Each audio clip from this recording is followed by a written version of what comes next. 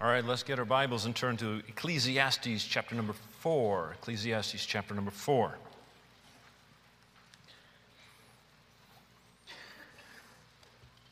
I want to speak tonight on tips for being a team player. So now you can understand why that would work together for a devotional for the staff. And staff, by the way, I only gave you about 2/3 of what I have. I only had about 2/3 of the time. I had a little extra time tonight. So tips for being a team player. And this applies to many aspects of our lives. If you are, we're in a church. We should be working as a team. If you're involved with ministries, hopefully you're going as a team, whether it's a Sunday school class, a junior church class, a bus ministry, or a nursing home ministry. There's different people on the team. The ministry team should be working together. A family should be working together as a team. When they're not, it's not going to go well in the home. And obviously a staff would be it's very important for us to work as a team. So Ecclesiastes chapter number 4, verse number 9 will begin. It says, 2 are better than 1, because they have a good reward for their labor. For if they fall, the one will lift up his fellow, but woe to him that is alone when he falleth, for he hath not another to help him up. Let's pray. Father, thank you for this time together, Lord, and opportunity to bring forth your word. We pray that it would be a help to our church, to our ministries, to our families, and Lord, that we would work together, love one another, and help one another. And Lord, if we could get this idea down, our church, our families, our ministries, our outreach, everything would go so much more smoothly. Just pray, Lord, you'd help us to realize where we're deficient, be willing to set aside our pride, humble ourselves where needed, because sometimes that's what is needed, and it's difficult to do. And I just pray you'd help us through this. We ask in Jesus' name, amen. It takes at least 2 people to make a team. According to our text, a team is better than an individual, because teammates can help, and they provide a better possibility of gaining a reward, right? They get more work done. You think of a team of horses. They can pull a carriage better. You've got a team of oxen. They could plow better. A team of sled dogs. You get the idea. And even a marriage is a team effort. I've got to be doing my part. My wife's got to be doing her part. When we are, it goes really well. And it's fun. And when one of us isn't pulling our load and not fulfilling our responsibilities, then it gets a little tough, a little bit of friction, right? You ever been there? Someone's not pulling their weight and you're upset that they're not doing what they're supposed to be doing, because obviously you're doing what you're supposed to be doing and they're not, so they're the problem. And there it becomes the problem when we start focusing on everybody else's problem. And it's a great reminder, though, for us that we need other people to succeed in life. 2 are better than 1, right? And so sports, I'm not preaching about sports, but sports, I'm going to use some illustrations here. And don't worry, I'm going to use Bible too. So you're going to get something from the Word of God. But sports can give us a lot of insight into how a team works. Like I said before, we can apply these things in our church, in our ministries, in our homes.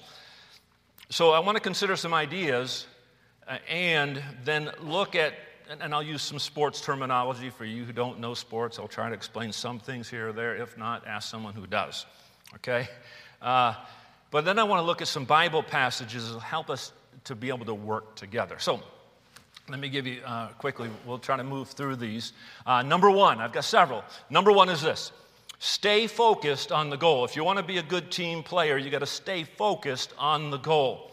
Now, why do teams play? To win.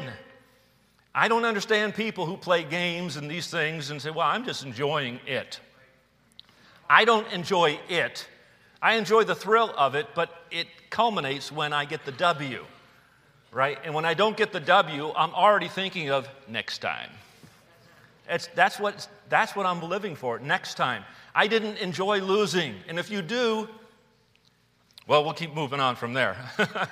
And the Bible talks a little bit about this. It says in 1 Corinthians 9:24, "Know ye not that they which run in a race run all, but one receiveth the prize." Hold on. "So run that ye may obtain."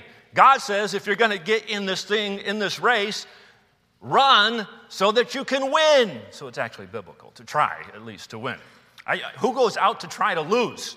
Anyway, we have an opponent in this thing called the Christian life, and that's the devil. He wants to defeat our church. He wants to ruin our ministries. He wants to destroy our homes. And if we work together as a team, two are better than one, then we're going to be more victorious and have a better chance in defeating the works of the devil here. So we need to put our energy then into defeating the enemy, not battling among our teammates. If you're battling at home, that you've got it focused in the wrong place. If you're battling with other church members or other people in the ministry, college students with your roommates, right? We're focusing on the wrong spot. If anybody has a problem, we have to understand why they have the problem, because they've given into the world, the flesh, and the devil. And so the real enemy is not them, it's the wrong influences that are affecting them. And so we need to be able to work with them and help them and love them and try to bring them along. Now, we're to work together to further Christ's kingdom, not to make a name for ourselves. That's the idea of being on a team. It's not all about me. It's not all about you. It's not supposed to be.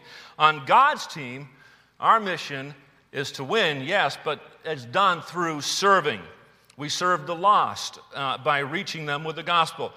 Teachers and Sunday school teachers serve their students in the classrooms by teaching them and discipling them.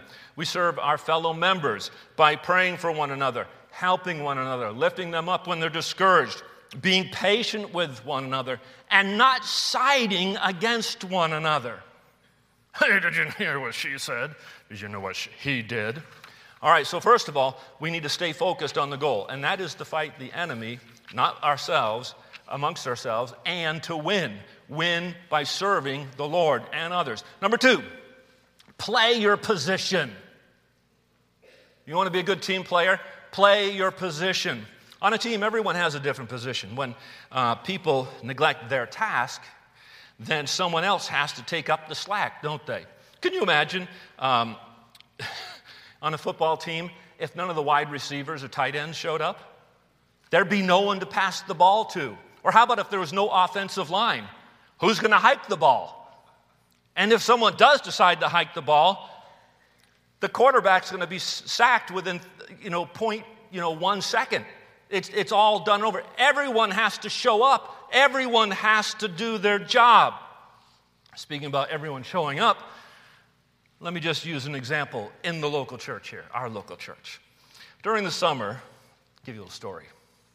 A young guy asked a couple of us older guys, us older guys in our 50s, to help him lift something heavy. Now, wait a minute. Isn't that a little backwards? Shouldn't it be the old guys asking the young guys to help us lift something heavy? So what was the problem? The problem was there weren't many young guys there to ask help from. So they had to go and ask us old guys. Okay? When young men in their 20s don't show up to work party, the guys in their 40s, 50s, 60s, and yes, 70s have to do the work.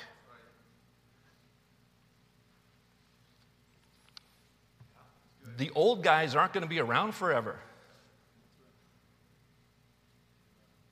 Is it your church? Play your position.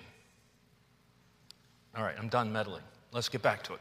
All right, let's all work at playing our position. It's just an example, but we need to do something, don't we? So here's a couple things to keep in mind when playing our position. First of all, submit to those over you. Okay, it's human nature not It is human nature to criticize decisions of people in authority over us, isn't it? Especially if they make a mistake.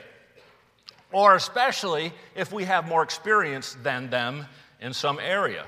And by the way, that happens, isn't it? Sometimes there are people with more experience that are not in charge. And you might see something.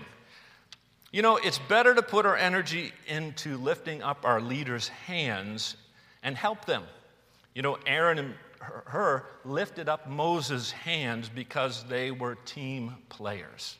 And that's what we need to do. We need to remember who put our leaders in authority. Let every soul be subject unto the higher powers, for there's no power but of God. The powers that be are ordained of God. Romans 13:1. Now, is leadership always right? No. And if we have legitimate concerns, we can, and sometimes we should, approach our leaders, but do so in a spirit of humility and discuss the situation. Right? Being in submission doesn't mean being in silence all the time, but it does mean that they have the right attitude. Let me put it this way in the home. Right? So if I'm going to make some really stupid decision, and my wife can foresee that I'm about to make a stupid decision, and she keeps her mouth shut,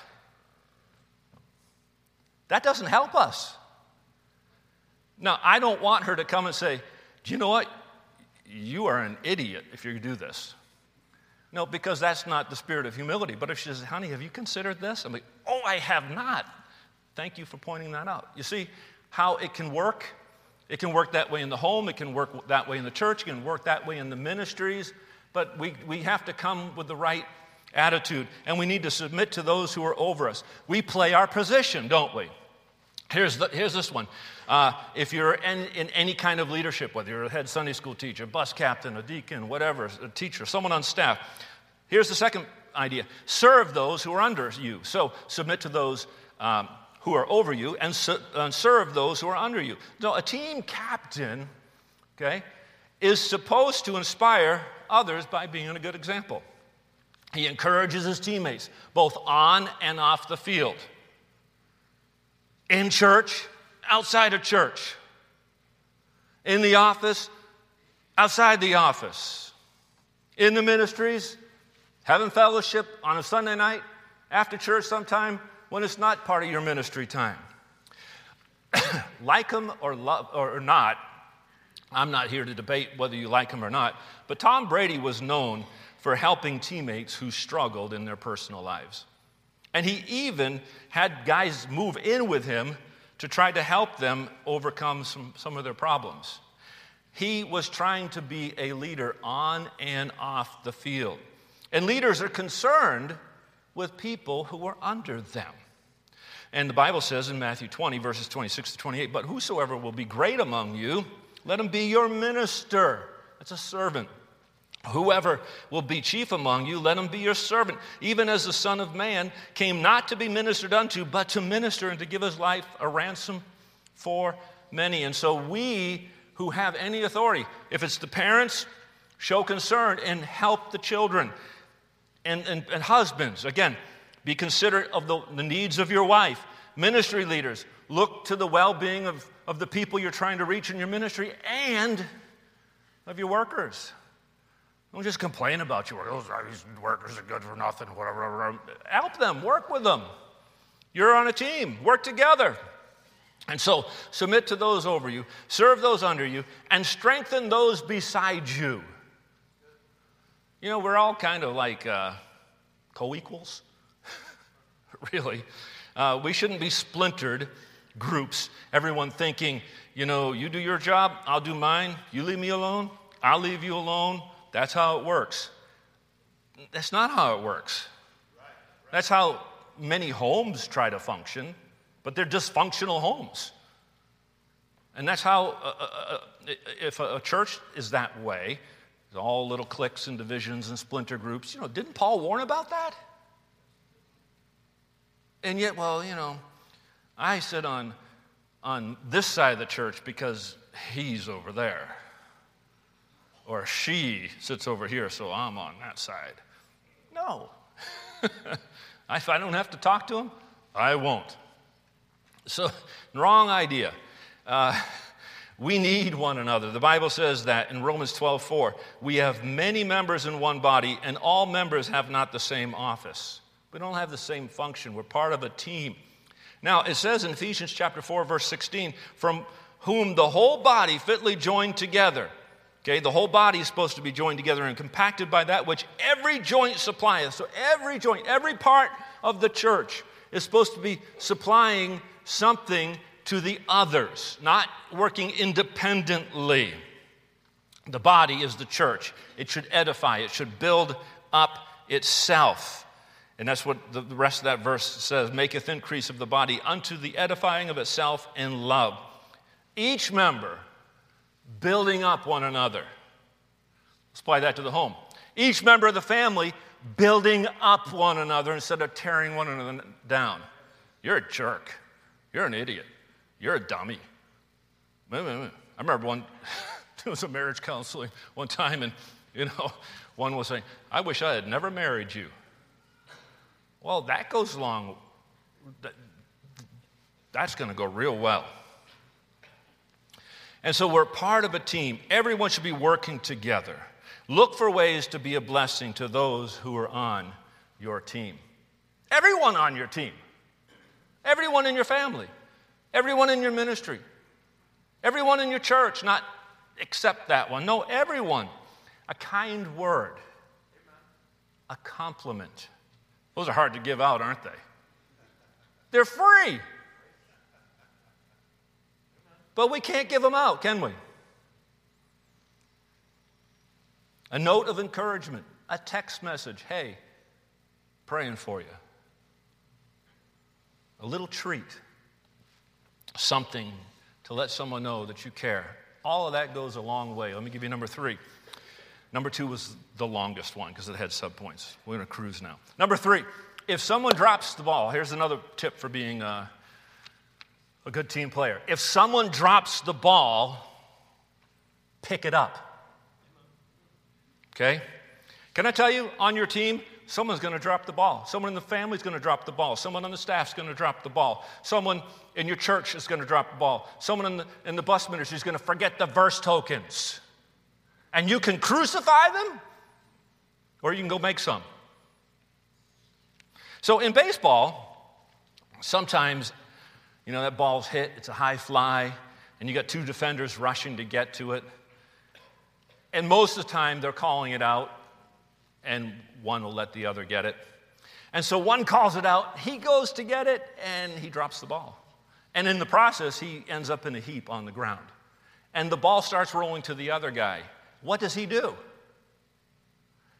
He ignores the ball, turns to his teammate who's laying on the ground and says, you idiot, you called it, you should have caught it. Is that what he does? Absolutely not. What does he do? He picks up the ball and throws it. There's no time for an argument. He's getting the ball and he's throwing it to the infield because they're working as a team. Sometimes people are going to drop the ball. And when they do, pick it up. Have you ever dropped the ball? And when you do, you want everyone to let you know and remind you of it, don't you? And I don't. I want people to pick up the ball. And so we need to keep moving.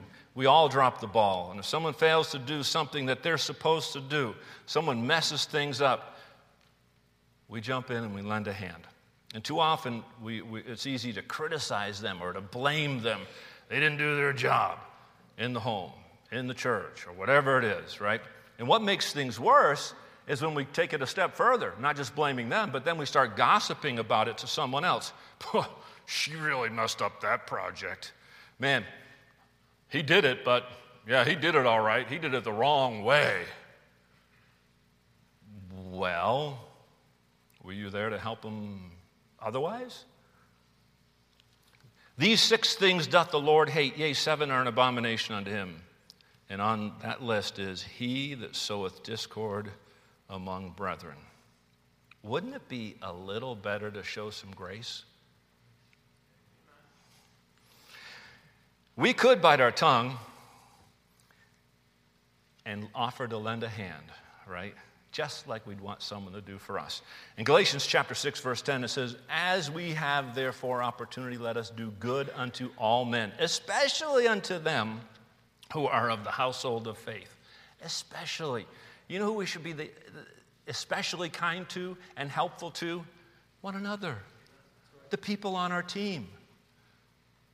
The people in your family. And sometimes the people in the family, you drop the guard with them the most, right?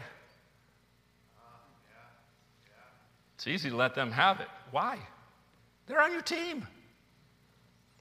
Oh, I think sometimes we're not good team players, are we? Number 4, don't be a ball hog. Have any of you ever been in the gym during volleyball marathon? If those who laughed, you have, okay? How is it that this guy, no matter what position he plays, whether he's on the front row, whether he's on the back row, in the middle, wherever he is, it seems like every play he's at the net.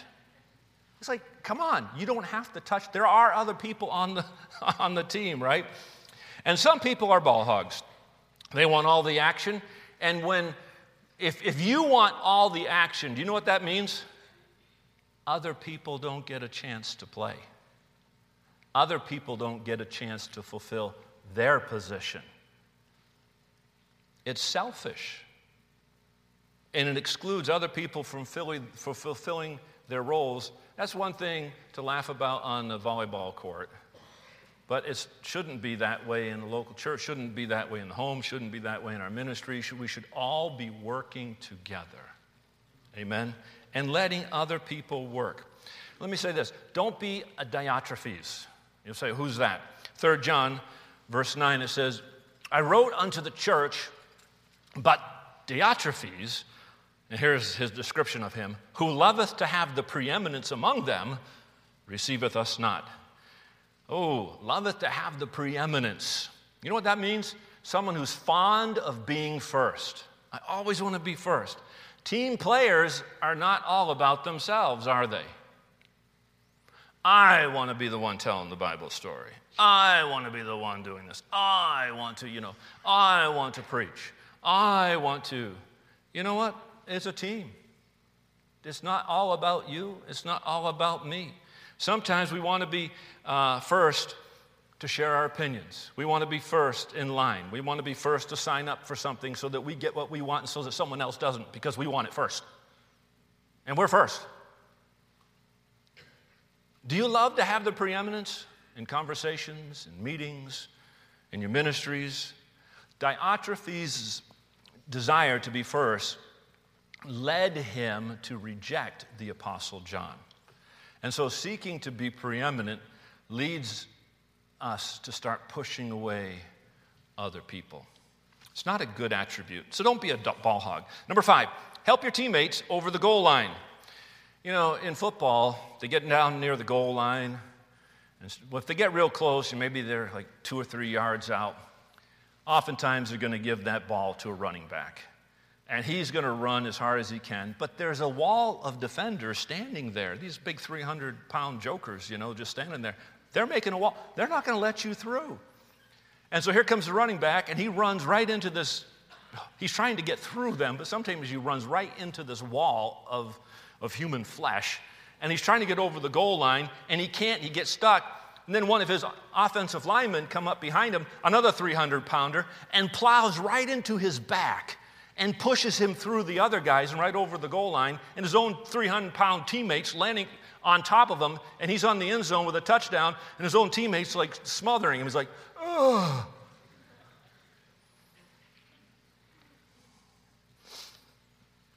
That can be painful. But remember, when people give you a little push in an effort to help you over the goal line, it's not because they're thinking you're failing to do your job. They're just trying to help you. And sometimes that little push, really, I can do this. I got this. I can handle this. Well, sometimes we can't handle it. And sometimes we need that little shove. And sometimes we're also going to see teammates struggling to get their job done. You know what we can do? We can talk about it. We can say, well, that's their job. Hope they get it done. I'm going home now. No, Or we can say, let me lend this guy a little assistance and then go give him a big shove in the back. No, maybe not quite like that. You know what I'm saying? We have to remember that although we have different positions on the team, we all have the goal, and that's to, so to speak, get in the end zone, right? We all want to succeed. The Bible says in Galatians 6:2, bear ye one another's burdens and so fulfill the law of Christ. Help other people out. They're carrying a heavy load. Help them out. Boy, it goes a long way when someone else will come and say, hey, I can see you're struggling. Can I give you a hand? Yes, thank you. And helping another carry their heavy burden is not just admirable, it's the law of Christ. So I think we need to look for some people and help them over the goal line. Let me give you number 6. Listen to the coach. Listen to the coach. A player who disregards the coach's instructions is soon going to find himself where? On the bench where he deserves to be. Everybody has ideas. Everybody has opinions. But there's only one coach. In the home, it's the dad, the husband. In the church, it's the pastor. On the bus route, it's the captain. Does it mean that those people are better and more important? No. They're not better. They're not more important. That's just their position. Okay? There are times to discuss things with the coach, but there are times to keep your mouth shut and listen and do what you're told. Okay? The Bible says this in Proverbs 21, verse 23, and this is something our generation really is struggling with. Whoso keepeth his mouth and his tongue keepeth his soul from troubles. Everyone wants to run their mouth. And then when they do, I can't believe I got in trouble for that. Well, God said you would. So let's keep our mouth. Let's control what we're saying. And if you want to talk when you should be listening to the coach, it's going to lead into trouble, right? The coach calls a timeout, brings you on the sidelines. He says, you go here, you go here, you go here. Coach, I don't care what you think. I'm calling the plays. Keep your mouth shut and go execute the play. If you don't like it, there's the bench. Simple, isn't it? That's how it works in the team. So listen to the coach. Number 7, take your lumps. Take your lumps. Sometimes you're going to get bumps and bruises. Let me just say this. We live in such a soft society. We've gotten, some of you old school people, have you ever got reamed out and chewed out by your coach?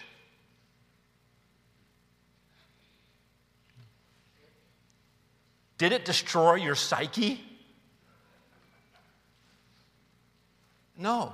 There are times where we need to be rebuked. And being rebuked doesn't mean that someone doesn't like us. He raised his voice at me. I'm scarred for life. No, you're not. No, you're not.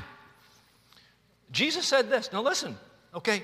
If you think that because someone rebukes you that they don't like you, you got it all wrong. Listen to what Jesus said in Revelation 3:19.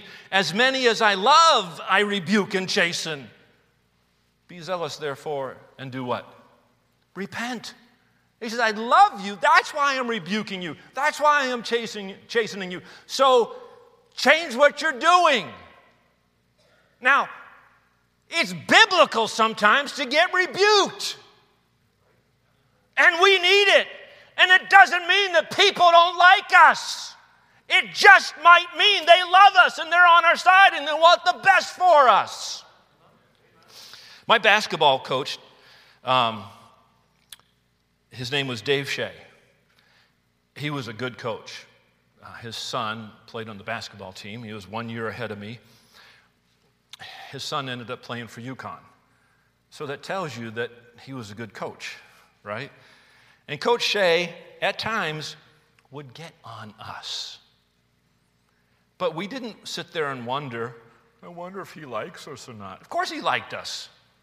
He wanted to win. He was trying to get the best out of us. I knew this about Coach Shea. He wanted me to be a good basketball player. and he pushed us. Coaches don't typically, let me say this, they don't typically use the compliment sandwich technique to deliver criticism. You say, what's the compliment sandwich? That's when you put criticism between two compliments. Okay? Can you imagine this? Just follow this scenario. Coach calls a timeout, and he says, you have a really nice jump shot. However, you probably shouldn't have taken that turnaround three-point jump shot as you're falling out of bounds with your eyes closed. But you know what? I know I can depend on you, though, because you're a really smart sharpshooter. So you see how he did that? He gives a compliment, and he gives some criticism, and then he gives another compliment. Actually, he's not a smart sharpshooter. He took a stupid shot. Okay? That makes him a bad shooter. And that guy walks away. You know, what he needs to know is he needs to hear the truth. You took a stupid shot. Sit down on the bench and think about it. Maybe that's what he'll tell him. I don't know what the coach is going to tell him. But instead, because he got the compliment sandwich, he walks away thinking he's pretty good, and the power of the criticism is lost.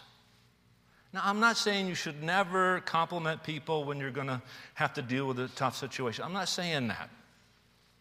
I'm not suggesting that you go out of your way to be mean and negative and caustic. Remember, there is only one coach, okay? But we all need to learn to handle criticism like the good old days. You know, the good old days that made our country great? As many as I rebuke and chasten, Jesus said.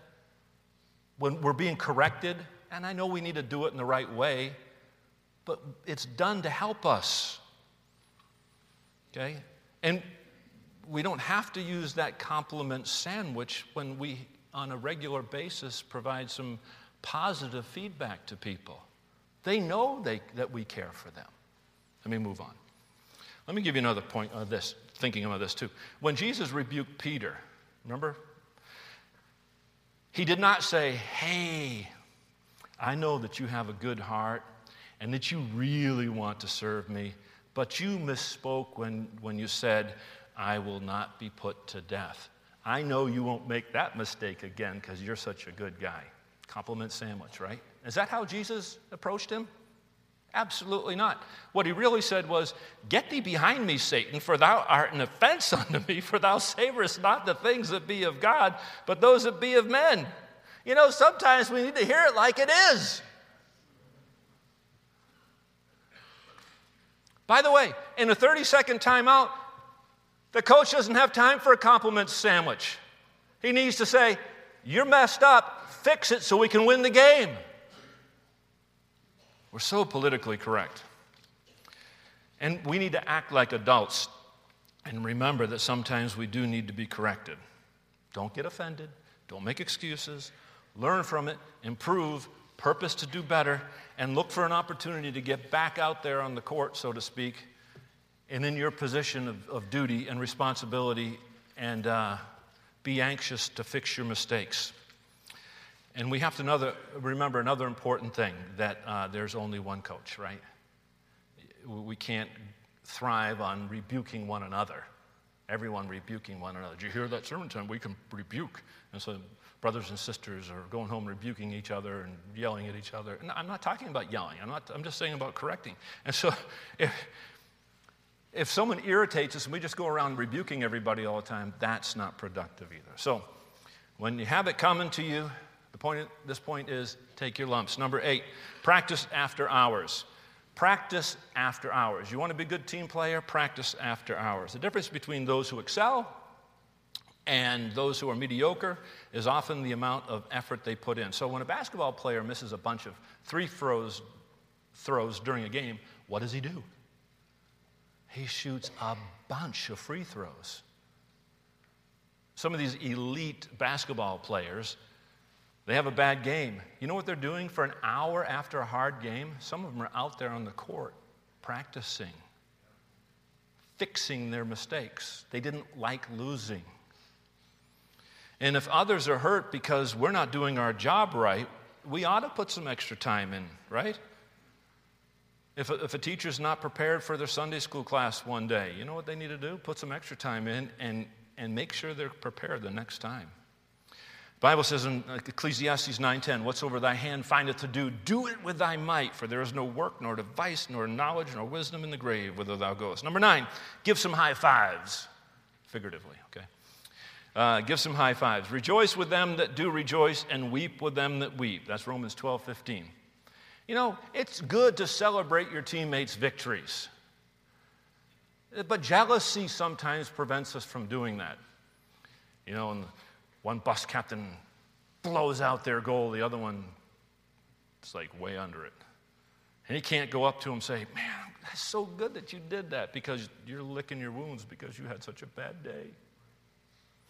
Right?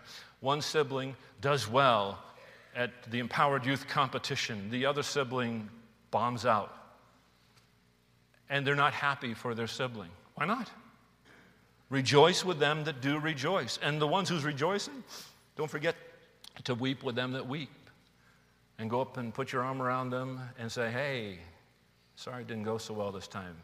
Next year I think you'll get it. If I can help, let me know, or whatever it is. And so this past summer, some of you know the name Anthony Rizzo. He actually played for the Cubs. He's not with the Cubs anymore. But he was in a home run slump, right? And he finally got one. I mean, he finally got a home run. And he comes into the dugout. He's beaming. He's all happy. He's walking by his emotionless teammates. He's trying to get them to give some high fives, but his teammates just ignore him. And as he's walking through the dugout, he gets near the end, and then what they were doing, they were giving him the silent treatment. They were just messing with him. But by the time they get to the end of the dugout, they all jumped on him and give him high fives, and they congratulated. Can I say this? That sometimes we get in slumps. We get in slumps as husbands, as wives, as teachers, as Sunday school teachers, as bus workers, as deacons, as pastors. And when other people give us a little high five, in a sense, when we've gotten through it, that's a real morale booster, isn't it? And it shows that you're not only in it for yourself if you can give a high five here and there. All right? Are you genuinely happy when other people succeed? We should be. Self-absorption is one of the biggest dangers to a team's success. Whether that's in the home, in the church, in our ministries. It's pride that refuses to acknowledge the accomplishments of another. Let me move on to number 10, talk on the field. Talk on the field. The Bible says in Proverbs 25:11, a word fitly spoken, right? A word fitly spoken is like apples of gold and pictures of silver, right? Like silver and gold complement each other, and pleasing to the eye. So the right word at the right time is quite pleasant to the hearer. The right word at the right time. Communicate. When you're on the field, when you work in the ministries, in your church, when you're in the home, communicate. Right? Communicate. I'll leave that one alone. Then we had a little funny thing happen earlier this week with the staff. Don't leave people hanging, right? Respond to people. Don't make people chase you down for an answer. Don't be in your own world, right? Point potential problems out to one another. Like in soccer, you know, you want your teammates, when you've got the ball and you're coming down, you want to hear these two words, man on. What's that mean? That means a defender coming after you. And it's a warning, right? We need to get some talk on the field sometimes. Hey, watch out for this, watch out for that. We need those, just not only the high fives, but hey, I'm open, right? You got the guy cutting through in the basketball lane, he's got his hand up, I'm open, you know, and hit him on the fast break or whatever it is. And we need to do the same thing. Tell people, hey, I'm available. Hey, watch out for this. Give them some pep talks. And when people blow it, rally behind them. There's nothing worse than when teammates start fussing and yelling at each other. I've even seen teammates getting fist fights together. They're yelling and screaming at each other. They're going to do real well. No, they're not. They're losing, and they're guaranteeing that they're not going to come out of that. All right, number 11. Forget the home run and bunt the ball. Forget the home run and bunt the ball. When I played Little League, that was a long time ago, I was the catcher. On offense, I was like every other young man. I wanted to hit those long, deep balls into the outfield and hopefully over the outfielder's head.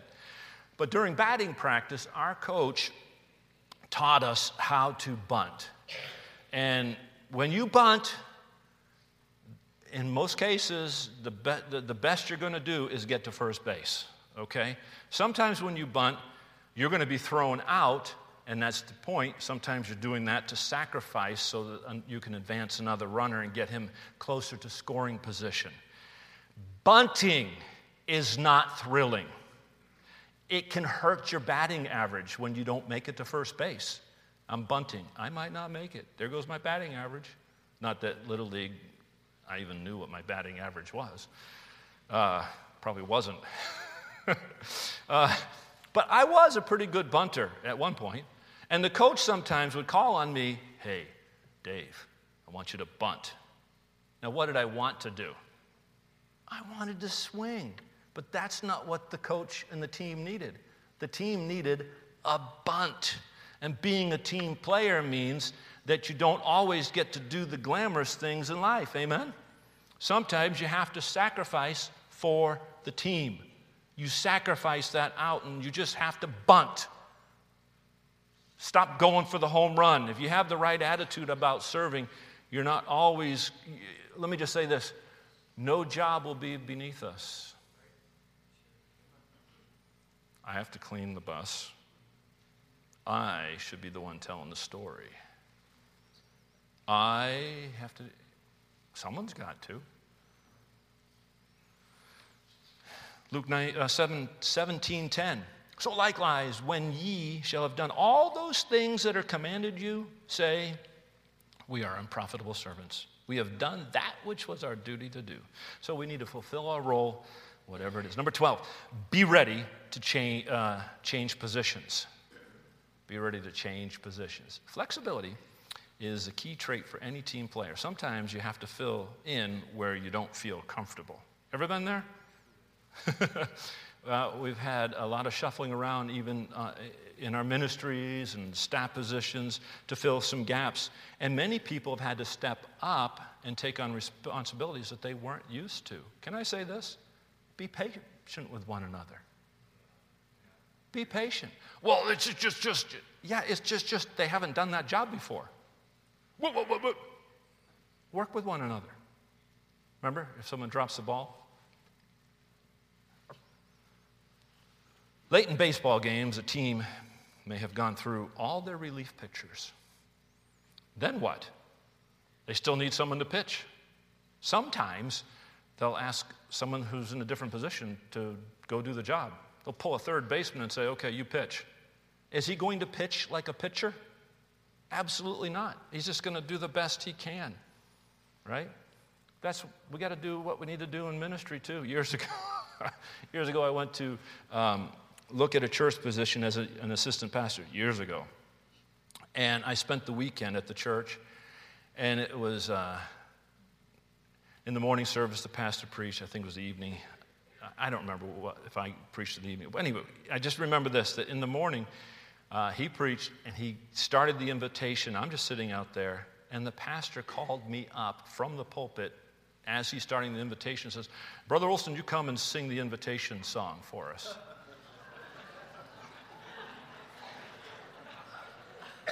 I didn't have time or the opportunity to say, I can't sing. He never asked me beforehand. He didn't ask me if I could sing. I can't sing. You know what I did? I went up and I sang. And it was horrible. Maybe it scared people from coming at the invitation and even making a decision. But I did what I was asked to do, as uncomfortable as it was.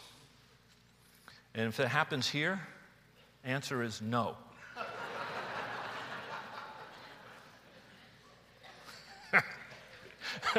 Philippians 4:11. I could just see someone say, well, I'll try it here. No, forget it. I just told you. I'm not a team player anymore. Paul said, I've learned in whatsoever state I am, therewith to be content. We just do what we're supposed to do. Remember that serving in the ministry is not always about us. It's not always about looking good. It's about filling a need and doing the best you can. And if you've done your best, that's all that counts. Number 13, remember that bench warmers are part of the team. You know, everybody who wins the Super Bowl, everybody in the team gets the ring. Everybody. Even the guys who've never even got on the field and played a minute, they all get a ring. Those guys in the bench are just as much a part of the team. In fact, they play a big role in the championship. How is that? They are the ones who play against the starters every week. They're the ones that make the starters as sharp as they are. They must be fairly good. They're professionals. And they play against the starters that make them good enough to be starters. When David's men went to battle, some remained behind to guard the belongings. And when it came time to divide the spoil, some of the guys who went on the battle said, hey, they don't deserve any. They just stayed back here. Well, why did they stay back there? Because David had appointed them to stay back there. They didn't want the bench warmers to get any part of the spoil. But David responded, as his part is that goeth down to the battle, so shall his part be that tarrieth by the stuff. They shall part alike. They'll each get the same. Now, let me just say this. Why am I saying this? Because our roles may vary, but everyone on the team is vital. Even the practice squad, even the bench warmers, even the ones who are up and coming and learning. If you're a starter, so to speak, if you're a star of the show or your team, whatever, remember that everyone else is just as important. And if you can keep that humble attitude, you'll go a long way as a leader. Number 14, rely on your teammates. You can't do everything. You can't. You need teammates. It's not a one-man show. 1 Corinthians 12, 20 and 21. But now are they many members, yet one body, and the eye cannot say unto the hand, I have no need of thee, nor again the head to the feet, I have no need of you. Believe it or not, there's someone on your team that can do something better than you can. They can. And we need to realize and rely on the strengths of others. And beware of developing this I have no need of you attitude. Paul warned about that. We need to respect our peers. Listen to this verse in 1 Peter 2:17. He said, honor all men, love the brotherhood, fear God, honor the king. I found it very interesting. He said in the beginning of that verse, honor all men. Then he said, honor the king. The same honor and respect is due to the peer as is the leader. Sometimes we'll say, well, I respect the leader, but my peers, I don't. That's not the way we should be. We need to rely on everyone else on the team and value their opinions and their talents and their efforts and listen to their concerns. And we need to be willing to ask for help. And when they give it, we should be thankful rather than criticize it. Anyway, let me just keep moving here. Number 15, it's just this, stay united. The best teams typically work together because their teammates like to be around each other. Do you like to be with the brethren? Do you like to be at home? Or do you like to be away from the family? There's a problem if you like to be away from the family. Do you like to be with each other in the ministries? You can't be a united team if everyone isolates themselves from one another. Psalm 133, verse 1, behold how good and how pleasant it is for brethren to dwell together in unity. The devil's a great divider. And if he's been working at dividing your home, your ministry, one worker against another, one member in the church against another, one family against another family, one individual against the pastor or against the principal. That's easy to be against the principal, right? To be against one another. No, we better be careful of that. Now I beseech you, brethren, by the name of our Lord Jesus Christ, that you speak all speak the same thing, that there be no divisions among you, that you be perfectly joined together in the same mind and the same judgment. That's 1 Corinthians 1:10. And you can just write this verse reference down. You can go back and look up in Philippians chapter 2, verses 1 through 8. There's some key words there. Like-minded, love, one accord, one mind, no strife, lowliness, esteem other better, no reputation, servant, humble, obedient, all that. It's not easy, but if we do that, it'll help. It takes an active participation and self-denial to be a good team player. But if you're isolating and you're not part, you don't enjoy the fellowship. We can't have the same mind if we don't listen to one another, if we don't cooperate with one another, if we don't have fellowship with one another. Fellowship's good. It's important. That's why I don't feel like it. You need it. And others need your presence. Well, no, they don't need me. Yeah, because we're all part of a team. It's not easy, but we need to work. Let's bow our heads and close our eyes.